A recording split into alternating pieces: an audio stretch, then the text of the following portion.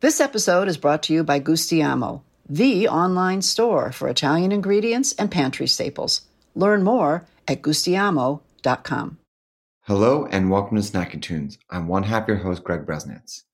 As we ease back into Drinks with Friends, we are joined by our newest friend and rum entrepreneur, Mark Farrell.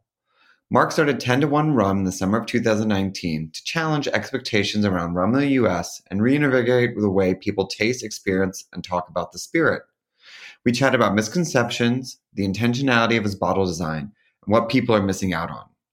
Later on, we are joined by NYC band Children Having Children, whose new single, Too Little Too Late, is out now. They rip some live tunes and tell us what's on the horizon post-pandemic. So sit back, relax, and here's another episode of Snacky Tunes on HRN.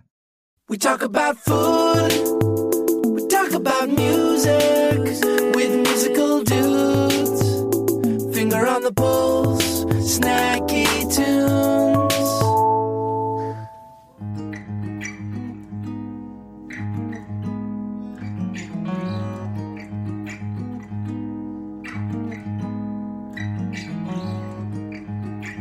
So quick to be wise.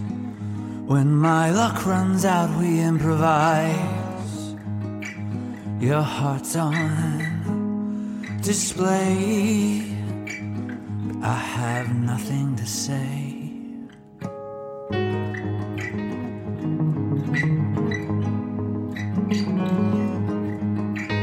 Too fleeting to see, prefer to paint it off a memory.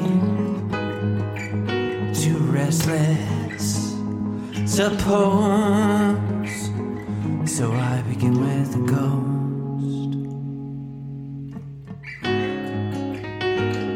The only gift I've left to give you. These promises may not outlive you. Little early to say, little early to take down all the evidence. I'm no stranger to the sentiment, wasted, playing dead. It's no defense, it's no defense. It's too little too late. We heard the word wait.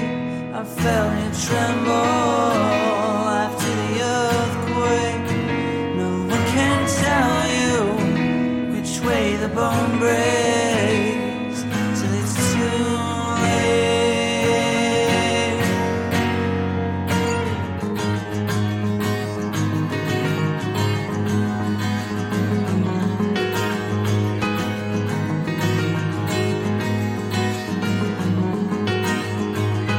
Begin with my ghost, yeah, and plead it till the curtains close on all that awaits. I just stood there stammering at fate. Too little too late. We heard the word wait. I felt you tremble after the earthquake. No one can tell you which way the bone breaks till it's too late. Too little too late. I felt you tremble. No one can tell you which way the bone breaks till it's too late.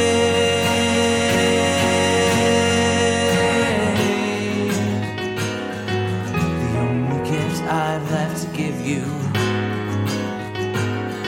These promises may not outlive you. Little early to say.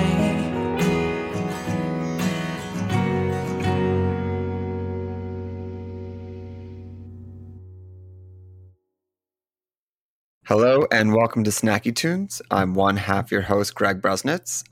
On today's show, we have the CEO and founder of 10 to 1 Rum, Mark Farrell. Mark, welcome to Snacky Tunes. Thanks so much for having me, Greg. Great to be here. Yes. You were from Trinidad, and I'm curious, what was your perception of rum growing up as a child and a young man? Like, what did you think of that spirit?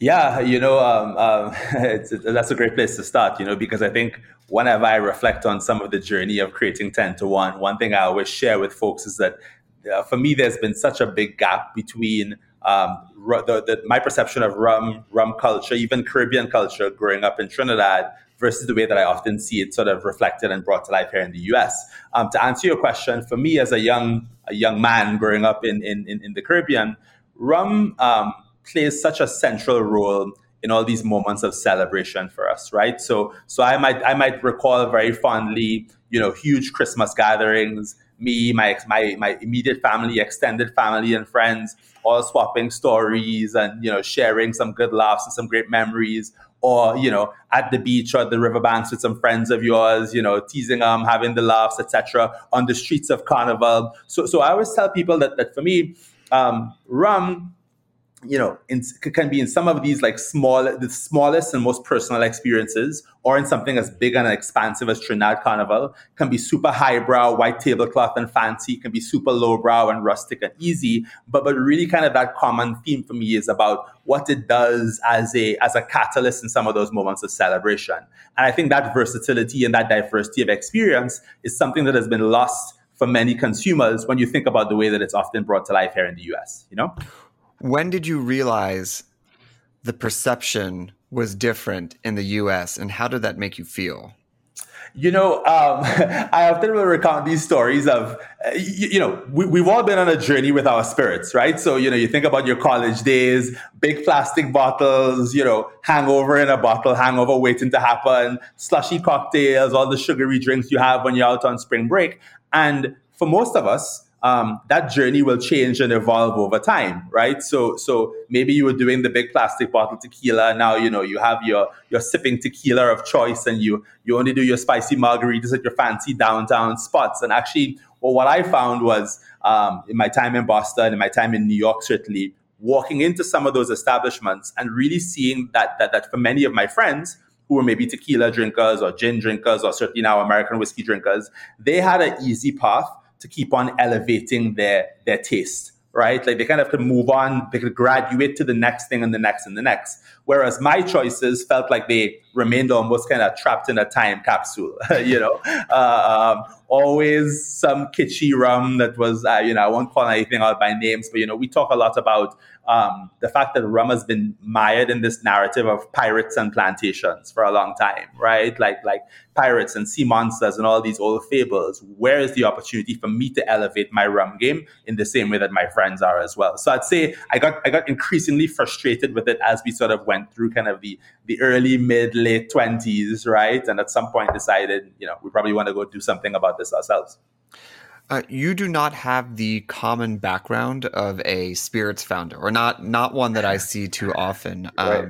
You went to MIT when you were 16, Cambridge, Harvard Biz. What did you go to study for, and what was your specialty and focus? Yeah, sort of one long boondoggle, but no. So started my early career chemical engineering at MIT. At Cambridge, I did sort of public policy. It was called technology policy. So really kind of that intersection between public policy, science, and enterprise. HBS was an MBA, so obviously focused on business. Well, what I tell people is that, it's funny how much timing matters. And that sounds like a very cliche throwaway statement, but I'm reflecting on it because I went to HBS in 2008. That was right when, the last time the world fell apart, pre-COVID.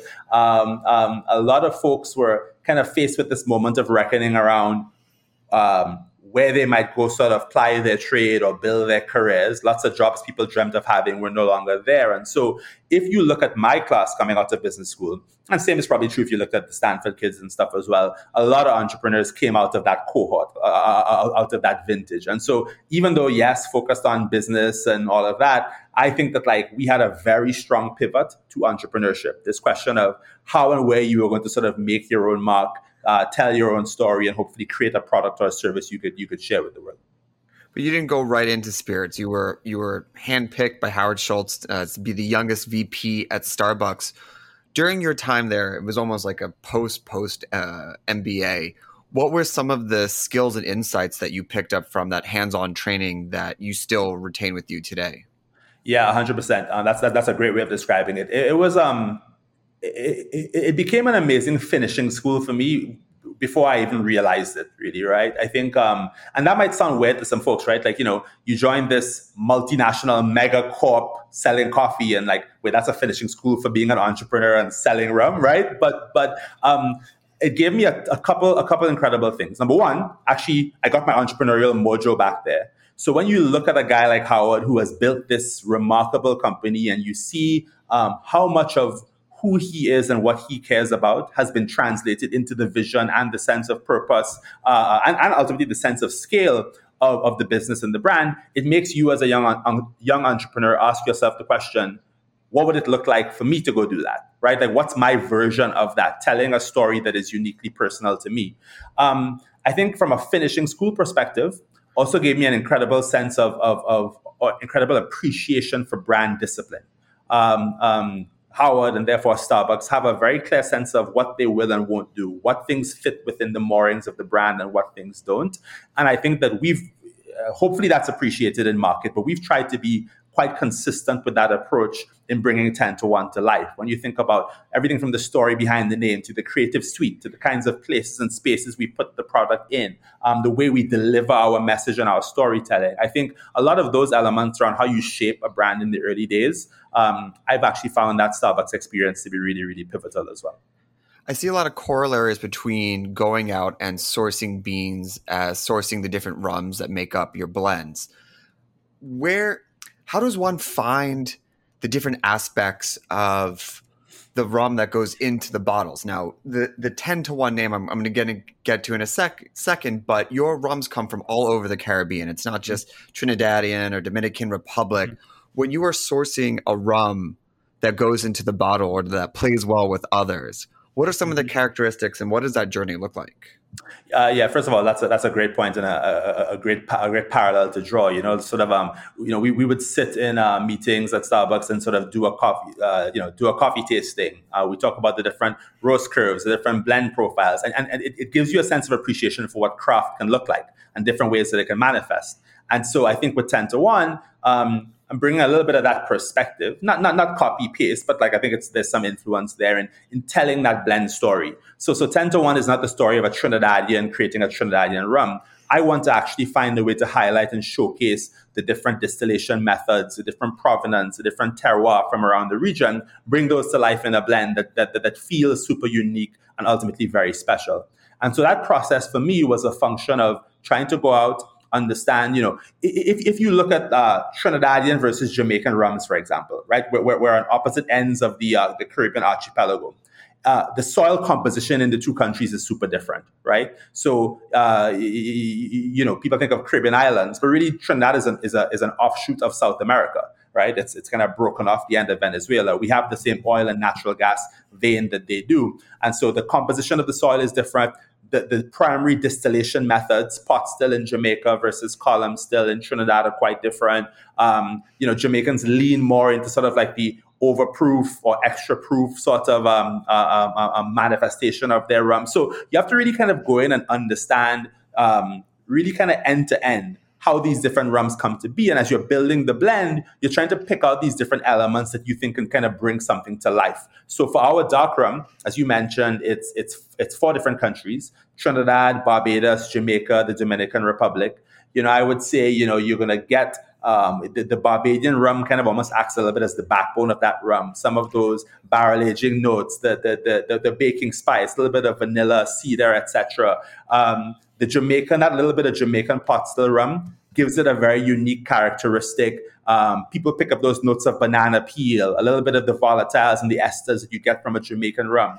Trinidadian and Dominican rums tend to be a little bit drier in their profile. For us, when we were developing the rum, I wanted to combat this perception of rum being overly sweet. super cloying, sugar bomb. And so a little bit of that dryness, that little dry finish on the back end of the palate ended up being a very critical component. So it's almost like building a little band and you're trying to figure out what instrument each rum or each person kind of plays to bring the whole thing to life.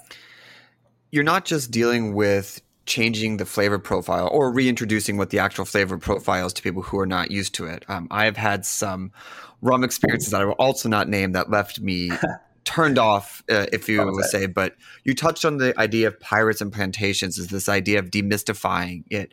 How do you go on the other end of the spectrum and educating people of where rum sits in the Caribbean lifestyle and how it's played such a significant role? Yeah, it's a great question. You know, to me, the journey of disrupting the consumer mindset here almost has two lanes that exist in parallel. So one is on the product side. I want to give you a really high quality liquid. You know, I talk you through the beauty of the blend, the barrel aging notes, no added sugar, color, or flavoring. This perception of rum is highly caloric or super sweet. Maybe true for some of the other guys, not true for us. Same number of calories per ounce as your favorite tequila or mezcal. We've won over 30 awards in the last 7 months. I want people to understand that like the quality of the product is there. So, and certainly even the ways in which you go about drinking it, creating your elevated old fashions or Manhattans or Negronis, neat pours on the rocks. That to me is kind of the pillar of disrupting your perception from a product perspective. Now, coming back to this whole notion of pirates and plantations, the other side for me, and as somebody who's from Trinidad, this is of equal greater importance, is I want you to understand what the culture of rum and the culture of the Caribbean is really about. And that's taking you away from some of these old colonial vestiges and tropes and bringing something to life that feels much more authentic, much more contemporary, much more inspired, right? So I might be showcasing that to you through elements of Caribbean music, art, fashion, food, right? All of which actually are part of the everyday American consciousness today, but folks may not quite realize it, how much it's actually infiltrated your everyday culture. And so if we can shine a light on some of those elements, you actually realize, oh, wow, like this culture, this world has been surrounding me this whole time, and perhaps I didn't really know it. We just need someone to shine a light on that and make it more visible to the everyday consumer. We're going to take a quick musical break. We're going to play a song from our archives, and then we'll be back with Mark from 10 to 1 Rum here on Snacking Tunes on HRN.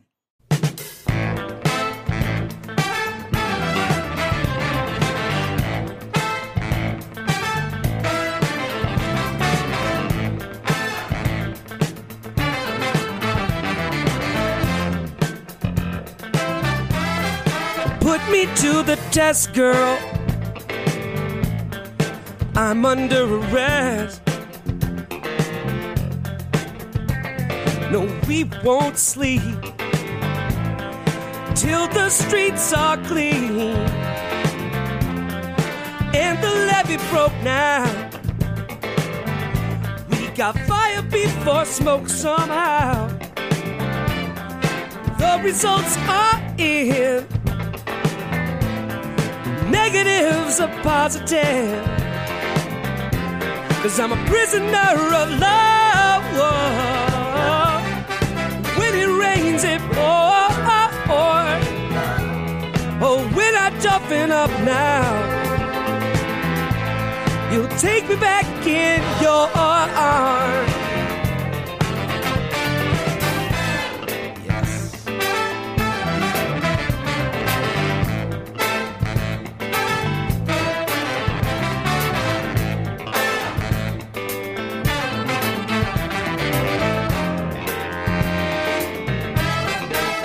Me behind bars. No more living large, girl. We're flirting with danger. Whoa. Dancing with strangers. Now it's just you and me, girl. Inmate number 715-203. Yeah, you will be my captor.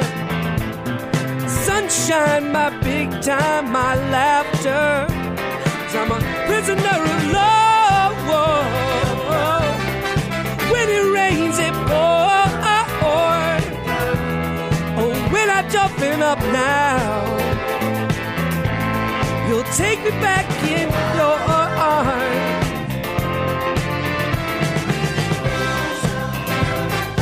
Prisoner, yeah, I'm a prisoner of love. It's raining, it's pouring so. Yeah, we're not coming out now. No. Talk ain't always cheap now. I made a promise that I'm gonna keep somehow. Show you what I'm made of. A little prisoner, no prisoner, yeah, prisoner, prisoner of love. Whoa, whoa. When it rains, it pours. Yeah, when I toughen up now, won't you take me back in your arms? Prisoner of love. Just a little prisoner of love. Toughen up now. Won't you take me back in your arms?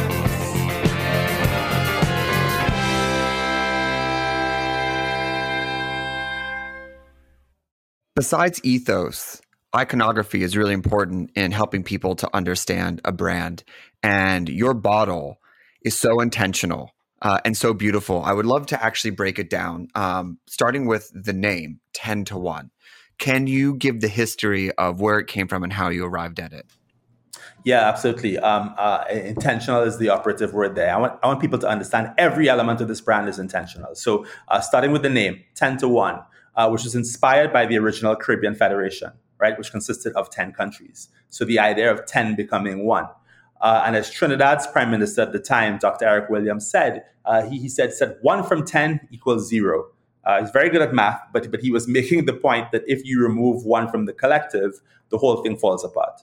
And so we like to say that 10 to 1 is a brand that is grounded in this idea of community, strength in numbers, this notion that we're stronger together than we are apart. And by the way, that is not a Caribbean-specific message or ideal. I think that's actually an ideal that I think we should feel is quite appropriate and quite timely, in the world that we live in today. And so, yes, starting with the name, we want people to kind of understand that reference point for the brand.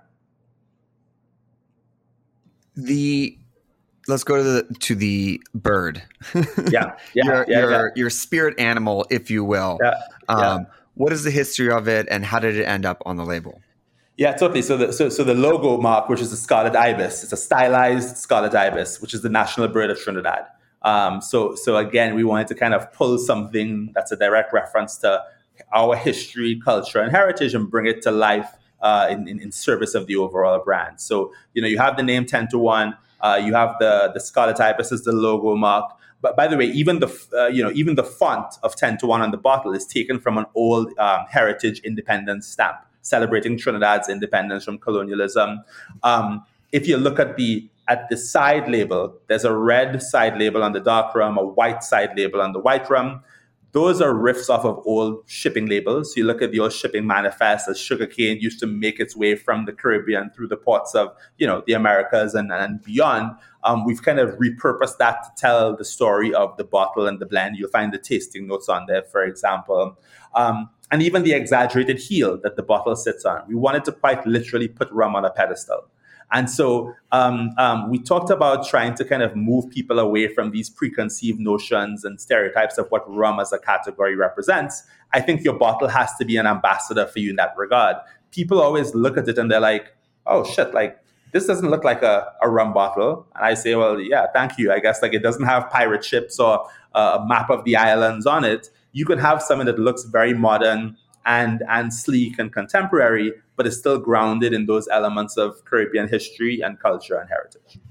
It's not just Caribbean history and heritage. It's actually current Caribbeans. One of your pillars is Caribbean Made, which is kind of wraps your arm around Caribbean culture. What are some of the different identifiers for Caribbean culture, and who have you put your proverbial arms around to help celebrate?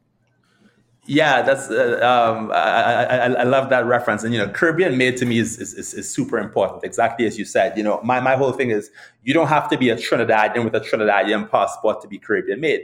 your mother or your grandmother was from the Caribbean, that is Caribbean made. If you've been to Trinidad Carnival, or you've celebrated on the beaches of Montego Bay, that is Caribbean made. If you grew up right here in the US, inspired by Caribbean music or art or fashion or food, that to me is Caribbean made. And so you reference this idea of wrapping your arms around a bigger sense of what that means. That's exactly what we try to reference when we think about sort of the core ethos of the brand. Like how do you build a bigger tent that more folks feel like they can be a part of, right?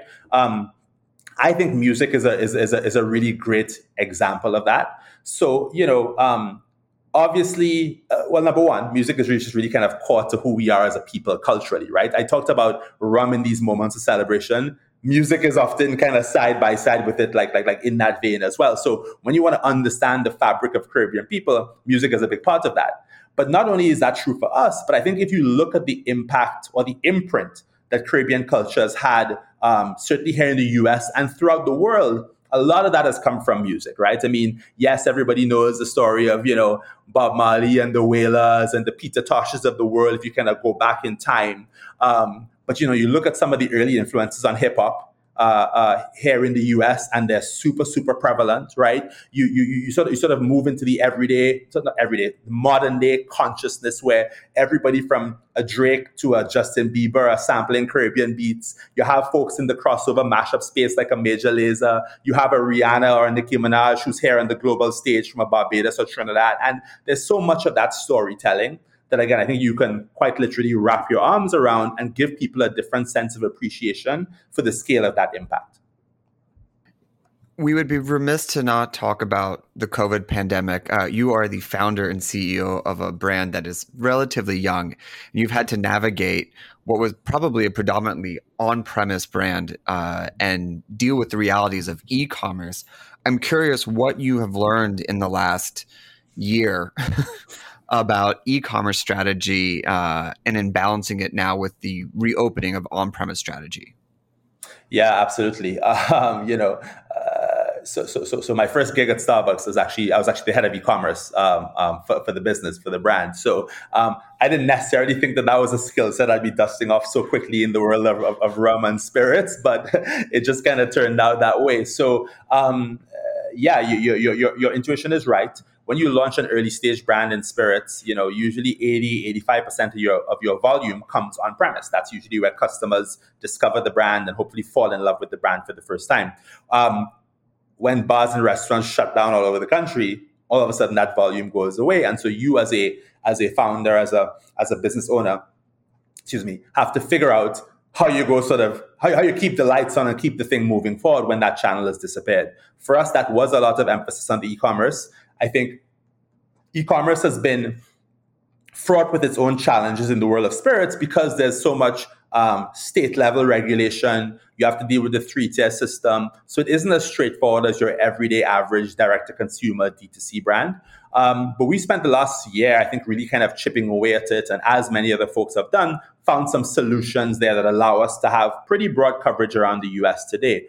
And so whether that's through our own dedicated e-commerce, whether that's through platforms like a Flaviar or a Cascas, which we've been great at moving volume on, we've really kind of turned that into a very legitimate third lane for the business. So when I talk about 10-to-1s prospects from a volume growth perspective, I now talk to my investors, talk to my team, talk to our partners about on-premise, which is a vertical 10-to-1 is very strong in and will be very strong in as things come back, off-premise, and then e-commerce as a third and equally viable channel. Yeah, it's amazing. I mean, I don't want to say that some brands ignored e-commerce, but I hope that they see the diversity in the revenues as a strength that continues on and actually like something that's quite exciting to reach people that might not be able to get to your on-premise or find it in their local shops. Well, exactly. And I was just going to build on that and say two things. Number one is, you're not going to launch a brand nationally in 6 months or a year or even 2 years, right? So this gives you an opportunity to introduce the brand to folks in other markets that maybe you're not in just yet. The other big thing that it does is that it allows you to develop a much more nuanced understanding of your customer than you otherwise might have. When Greg walks into Cote here in New York City on a Saturday night, one of our favorite spots and amazing for 10-to-1, but I don't know that you came there. So I don't know, what you ordered, if it's your first time having 10 to 1, what the bartender shared with you. Whereas on e-commerce, I get a sense of what your purchase habits are. Maybe what else you might drink, where else you might spend your time. And I think that knowledge and understanding is super, super critical for any early stage brand, spirits or not, but particularly useful in an industry like this, where you're typically very far removed from your end customer. Well, Mark, you've done incredible things in such a short amount of time, also faced with a global pandemic about halfway through your very short life.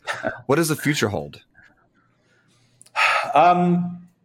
Selling a lot more rum, man. I mean, that's kind of the game plan's pretty straightforward. Sell more rum tomorrow than you sold today and yesterday, right? Simple. So simple. So people overcomplicate these things. No, I have big dreams, and I mean that's always been the case, and that's a credit to my parents and the amazing people and my family, the amazing folks that they are. For me, if you ask me kind of what success looks like with this brand, I want to create something iconic, and iconic not at all in a hubristic way. I want iconic in a change the way that people view this way, right? We can all think about references we have. Maybe it's in spirits, it's in food, it's in fashion, where we used to think about it like X, and now we think about it like Y. And somewhere along the way, someone or something came along and changed your mindset, changed your perception. There's a massive opportunity to do that for rum. And I hope anybody who's listening to this can kind of feel a little bit of that tingling in their heart or in their soul, right? But there's an opportunity to do it for rum. And I think we want to be at the forefront or be one of the primary catalysts of that change. So 5 years from now, you walk into a bar, maybe it's in New York City, maybe it's in Idaho, maybe it's in Tokyo, and you're like, yo, yeah, that's that brand. Remember, we used to think about rum as kitschy, slushy, bullshit, pirates, plantations, and now we think about it like X. I hope 10 to 1 can be a very critical part of that story. That's really kind of the dream for me and for us as a company. Amazing. Well, where can people find you? Where's your e-commerce? How do people get their hands on a bottle? Yeah, great questions. Go drink the stuff, people. So we're live in about 8 markets now. So New York was our first market that we launched in. DC, Maryland, Georgia, South Carolina, Miami, Chicago, Minnesota, and Wisconsin. So if you happen to be on the ground there, go to our website, pop in your zip code. You'll find some great places to enjoy it on-premise or off-premise. For folks who want to grab a bottle right now because you're thirsty and you know the rum is delicious, you go to our e-commerce site. It's shop 10 to 1, all spelled out, SHOPTENTOONE, shop10to1.com. Grab a bottle or 2 or 3 on there. And yeah, we'd appreciate the support. Amazing. Well, Mark, thank you so much for joining us. We are going to take a quick musical break from our archives, and then we have Children Having Children live here on Snacky Tunes on HRN.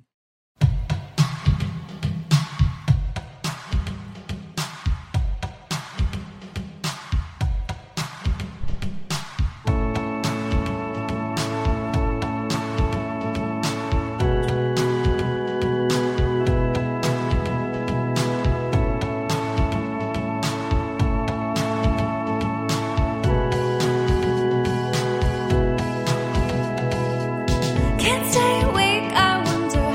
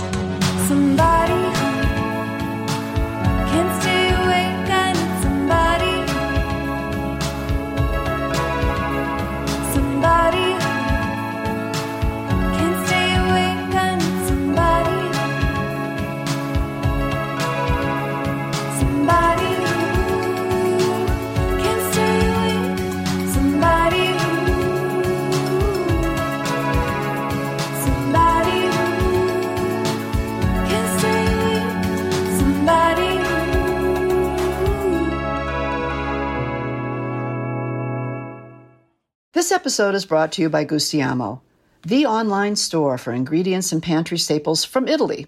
Gustiamo's mission is to improve the quality of Italian food in the States. They independently import the best and most authentic food from Italian farmers and food makers, wonderful people dedicated to their land and their traditions. When you're searching for quality Italian pasta, San Marzano tomatoes, and real extra virgin olive oil, Gustiamo has them all. Shop their vinegars, coffees, sweets, and so much more. From northern hilltop hazelnut farmers in Piemonte to southern sea salt millers off the coast of Sicily, Gustiamo works exclusively with small family food companies in Italy. When you shop with Gustiamo, you'll know that your ingredients are authentically Italian and of the highest quality. For our listeners, Gustiamo is offering a 10% discount on your online order with Gusti code HRN. Learn more at Gustiamo.com. That's GUSTIAMO.com. Hello, and welcome back to Snacky Tunes. I am one half your host, Greg Bresnitz. I'd like to welcome to the show Stephen Kaiser of Children Having Children, one of my favorite band names that I have heard in a very long time. Stephen, welcome to Snacky Tunes. Hey, Greg, good to see you, and thanks for the compliment. We have some history. We worked together in the hospitality industry, but you held a much more interesting job as an assistant engineer at the famed Southern Tracks recording studio in Atlanta. You worked with Brendan O'Brien over there. Tell me about it. What did you learn? What did you observe? Fly on the wall. What do you pick up from being an assistant engineer? It's a pretty wild world. Definitely living and breathing it. I basically lived at the studio while I was there. So 90 to 100 hours a week. At that point, it was starting to become obvious that the music business was turning DIY in more ways than just Fugazi. And bands of that ilk. So what year my is friend, this was, I started the studio in 2006, and my friend and I just kind of decided we want to learn how to be self-sufficient on the business side and on the recording side. So I signed up for a music tech program for undergrad. That was in Atlanta at Georgia State. And that led to this internship working for Brendan on these crazy projects from Bruce Springsteen to Mastodon, Incubus, really kind of all over the board, meeting some of my heroes in the process. And what type of teacher was he? What was it? Kind of showing, not telling? Was there an education side to it? How did you get knowledge from him? Definitely more from watching him work. And as someone who, I'd say within a year of working there, it became pretty apparent to me that I did not see myself being an engineer for the rest of my life. So a lot of the lessons I ended up taking away were more life lessons and lessons about the way you treat people and the way you create environments for creative people. Ambiance was half of what we focused on, making it feel like artists weren't at work. Let's discuss that. I don't think people who haven't been in a recording studio don't really, they might see it in a movie where it's just like, looking through the window, but there's a vibe. Like you said ambience, but there's a aesthetic that goes with it. What are some of the tricks of the trade to setting the right ambience? And is it different per artist and per genre? Definitely different per artist. Most of our projects were within the broader rock genre. But, we definitely weren't afraid to bust out the candles and the incense if that seemed like the mood. Dimmers were a must. Don't want to be too bright while you're bearing your soul to the microphone. But yeah, it was really pretty varied artist to artist, but a lot of artists needed very little. Our studio was very homey. Wasn't a lot of glitz and glam, but we had a nice little lounge. It was very private. No one knew about the studio. No one knew where to find it. So people felt like they could really kind of come in and step away from the world there. And I think Brendan and his team were really good at facilitating that. What was the transition from going to assistant engineer behind the board to getting into the recording booth yourself and putting down your first Children Having Children EP? It was sort of the goal all along. I would say working with artists of that caliber and producers of that caliber was very humbling because you kind of when you're young, you have a certain bravado and you think, I'm going to write these incredible songs, and as soon as people hear them, it'll change their lives. In reality, watching those artists work and then getting behind the same gear and using the same instruments and equipment to record myself, it was definitely a steep learning curve, but I learned more by doing that than I could have ever done sitting alone in my room with my 4-track, which is where I started. So again, sort of learning about not just the techniques, but the way you interact with band members, the way you get the best out of people, pushing them right to their edge artistically and as musicians. Those are probably my biggest takeaways, and those are lessons that I've brought to sessions and rehearsals up to this day. Let's hear a song. What are you going to play for us first? This is our new single. It's called Too Little Too Late. We have a video and single release on June 4th. It's actually supposed to come out last year. We shot the video right before we went into lockdown, but it's coming out now. It's called Too Little Too Late. Great. Here we go with Children Having Children, Too Little Too Late, on Snacky Tunes on HRN.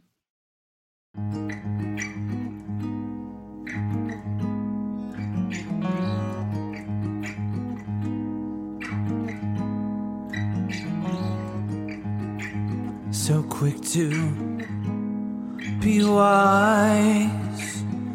When my luck runs out, we improvise. Your heart's on display, but I have nothing to say.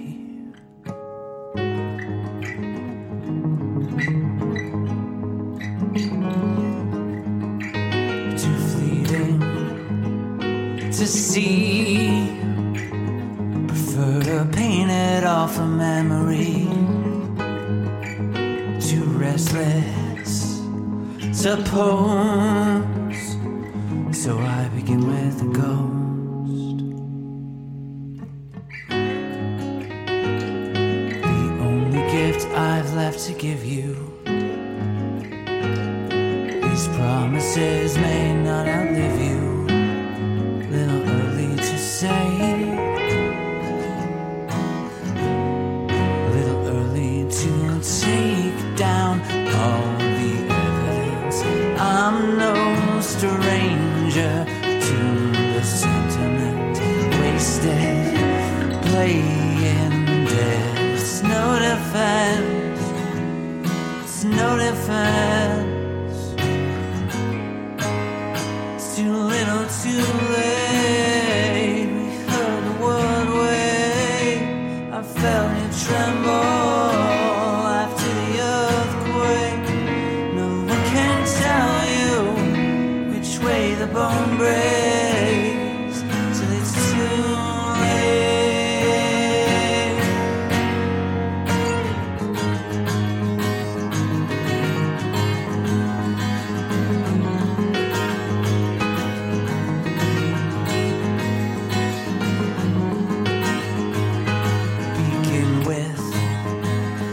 my ghost, yeah, and bleed it till the curtains close on all that awaits.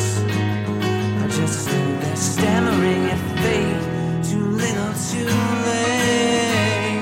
We heard the word wave, I felt you tremble.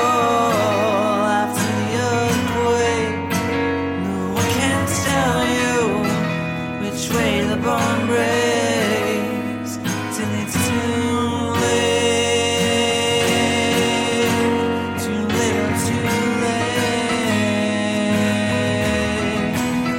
I felt you tremble. No one can tell you which way the bone breaks till it's too late.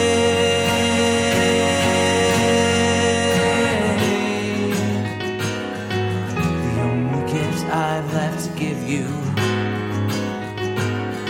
these promises may not outlive you. Little early to say.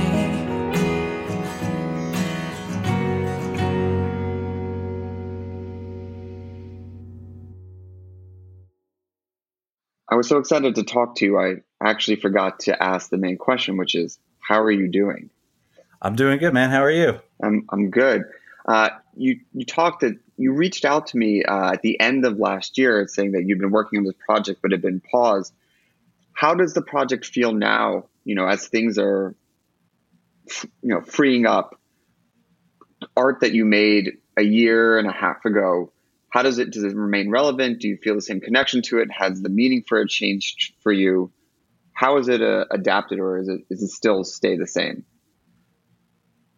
I will say that Children Having Children kind of started as a bedroom and studio project, not with a real band. And moving to New York, I found my real band, and it's been so amazing to be on this journey with them. COVID kind of forced me back into the place where I started, which is alone in a room with a couple guitars and maybe not my full recording setup, and just sort of clunking away. And I realized I hadn't been in that place for a while. So it was a really fruitful lockdown period for me. I wrote probably more songs in those months than I have in any similar time frame that I can think of. And now that rehearsal spaces are a thing again and gigs are starting to be a thing again, it's great to be back in a room with my bandmates Matt and Ryan, and it's been really incredible. Definitely a little bit of rust to shake off, but it's coming off. And for a song like Too Little Too Late, we've been playing it live for a while anyway, and just hadn't locked in the studio version. So it feels good to be releasing it to the world. You talk about your songwriting process as being an outlet for things you can't say any other way. What is it about these songs or this methodology that frees you and allows you to actually speak your mind? That's a good question. I think as someone who's an off the charts introvert who sort of learned to be hospitable and socialize in sort of a way that allows me to function in the world, that's sort of one mode of communication for me. But there's definitely an inner voice that just has always found a more natural outlet through music. And the things that I say in a song are things that I just know if I tried to put them into a letter or make a movie about them, I wouldn't have the skills to communicate them that way. But in this forum, whether it's just the way that a lyric lands on a chorus or the way a melody can line up with a thought, those are the things that really excite me when they work. Can we hear another song? Yeah, absolutely. So this is a song called Two Little Red Hens.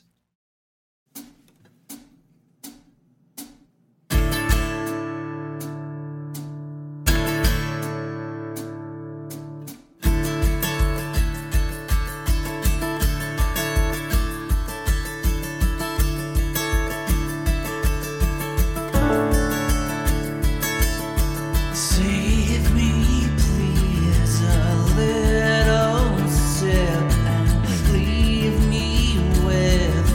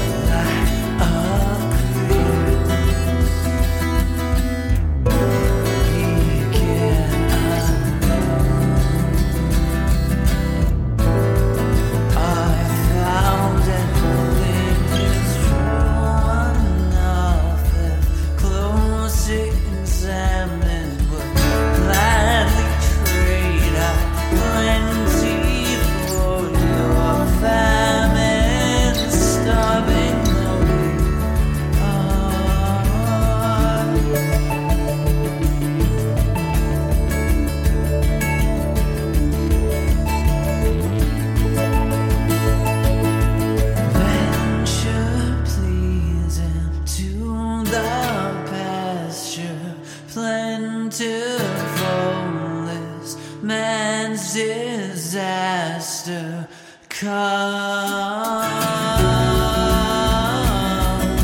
Sinners though we be.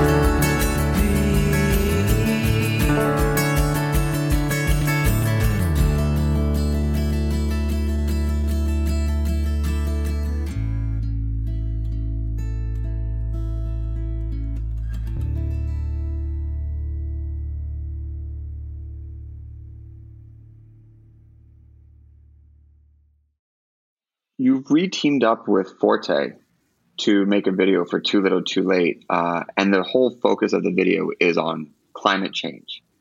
You've also committed all the proceeds from the record to go to Extinction Rebellion. For those who don't know what that organization is, can you tell a little bit about them and why you chose to work with them or donate to them?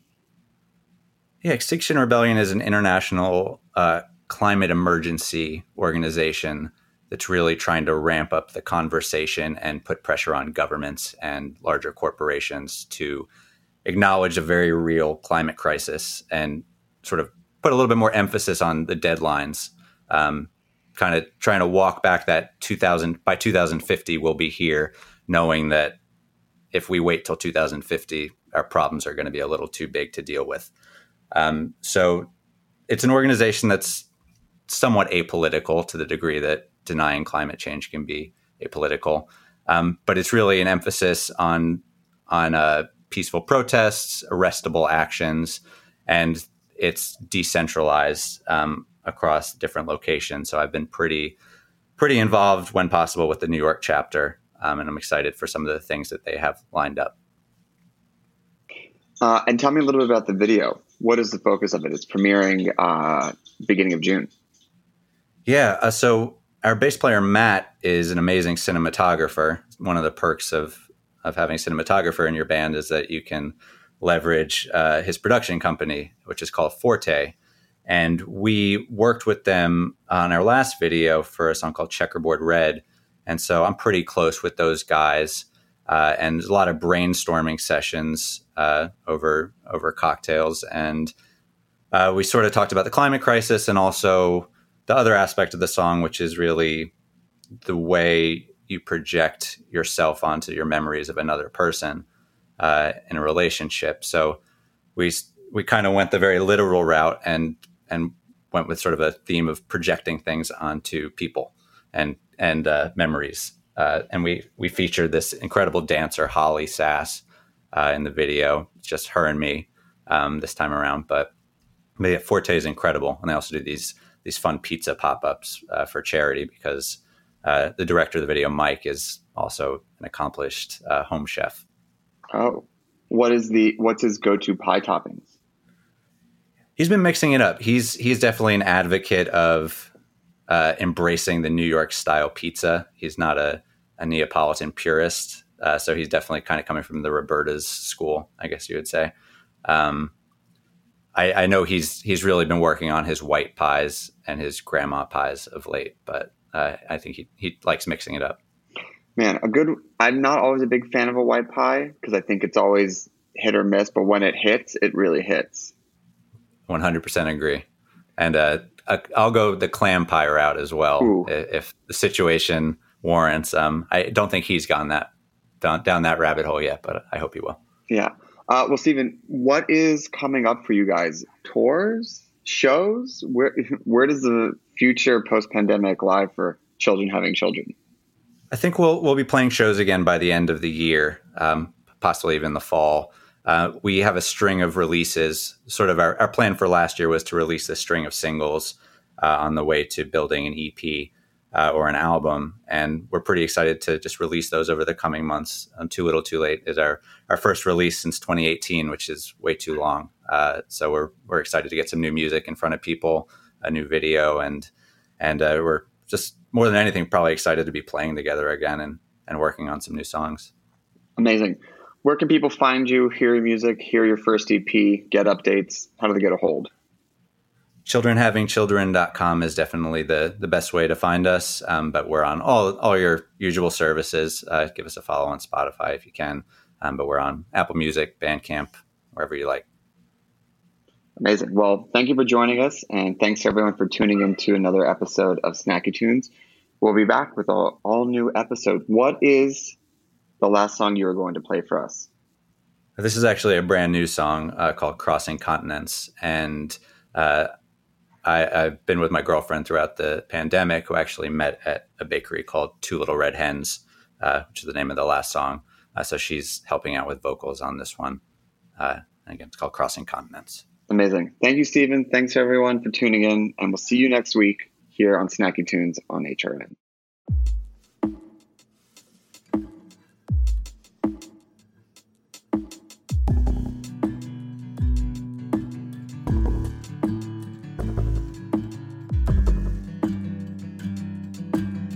I stopped to admire my reflection from a diamond in the rough. I'll be in the shadows soon enough to conspire without consequence while you're out crossing continents. Am I reaching out or breaking through? You know me, I can't complain. Spent the minutes mostly black and blue, but the day was free of pain.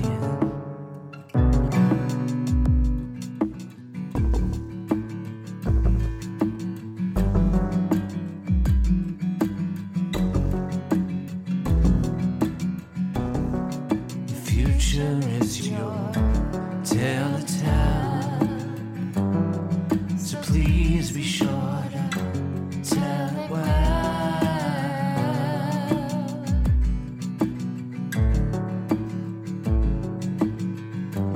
Just the way I should. And the archer with her arrow drawn probably wants the same as me. A target she can set her sights upon, but she wants it differently. And if the winds are on, for all assuredness, the optimist says stick around. We won't be gone for long. So leave your fingerprints and all your sorrows written down, 'cause I can feel you changing. A silent rearranging.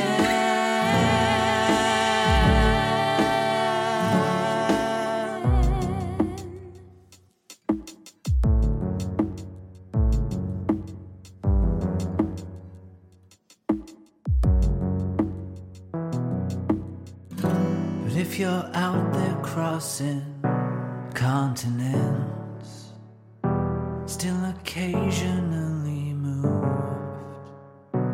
by the places where we sought a little sustenance, for a hunger seldom soothed.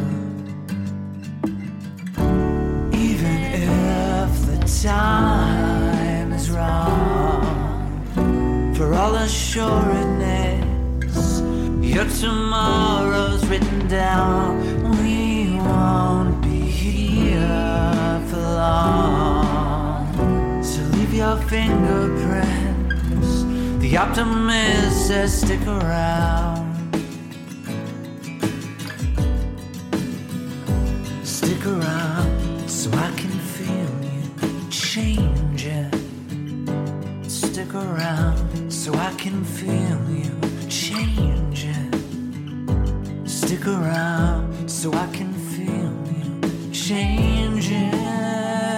Stick around so I can feel you changing. The optimist says stick around so I can feel you changing. Stick around so I can feel you changing. Optimist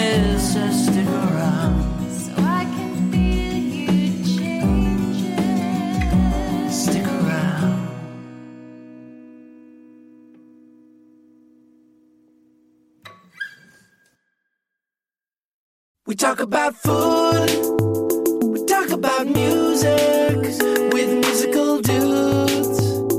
Finger on the pulse, snacky tunes. This program is powered by Simplecast. Thanks for listening to Heritage Radio Network, food radio supported by you. For our freshest content and to hear about exclusive events, subscribe to our newsletter. Enter your email at the bottom of our website, heritageradionetwork.org. Connect with us on Facebook, Instagram, and Twitter at heritage_radio. Heritage Radio Network is a nonprofit organization driving conversations to make the world a better, fairer, more delicious place. And we couldn't do it without support from listeners like you.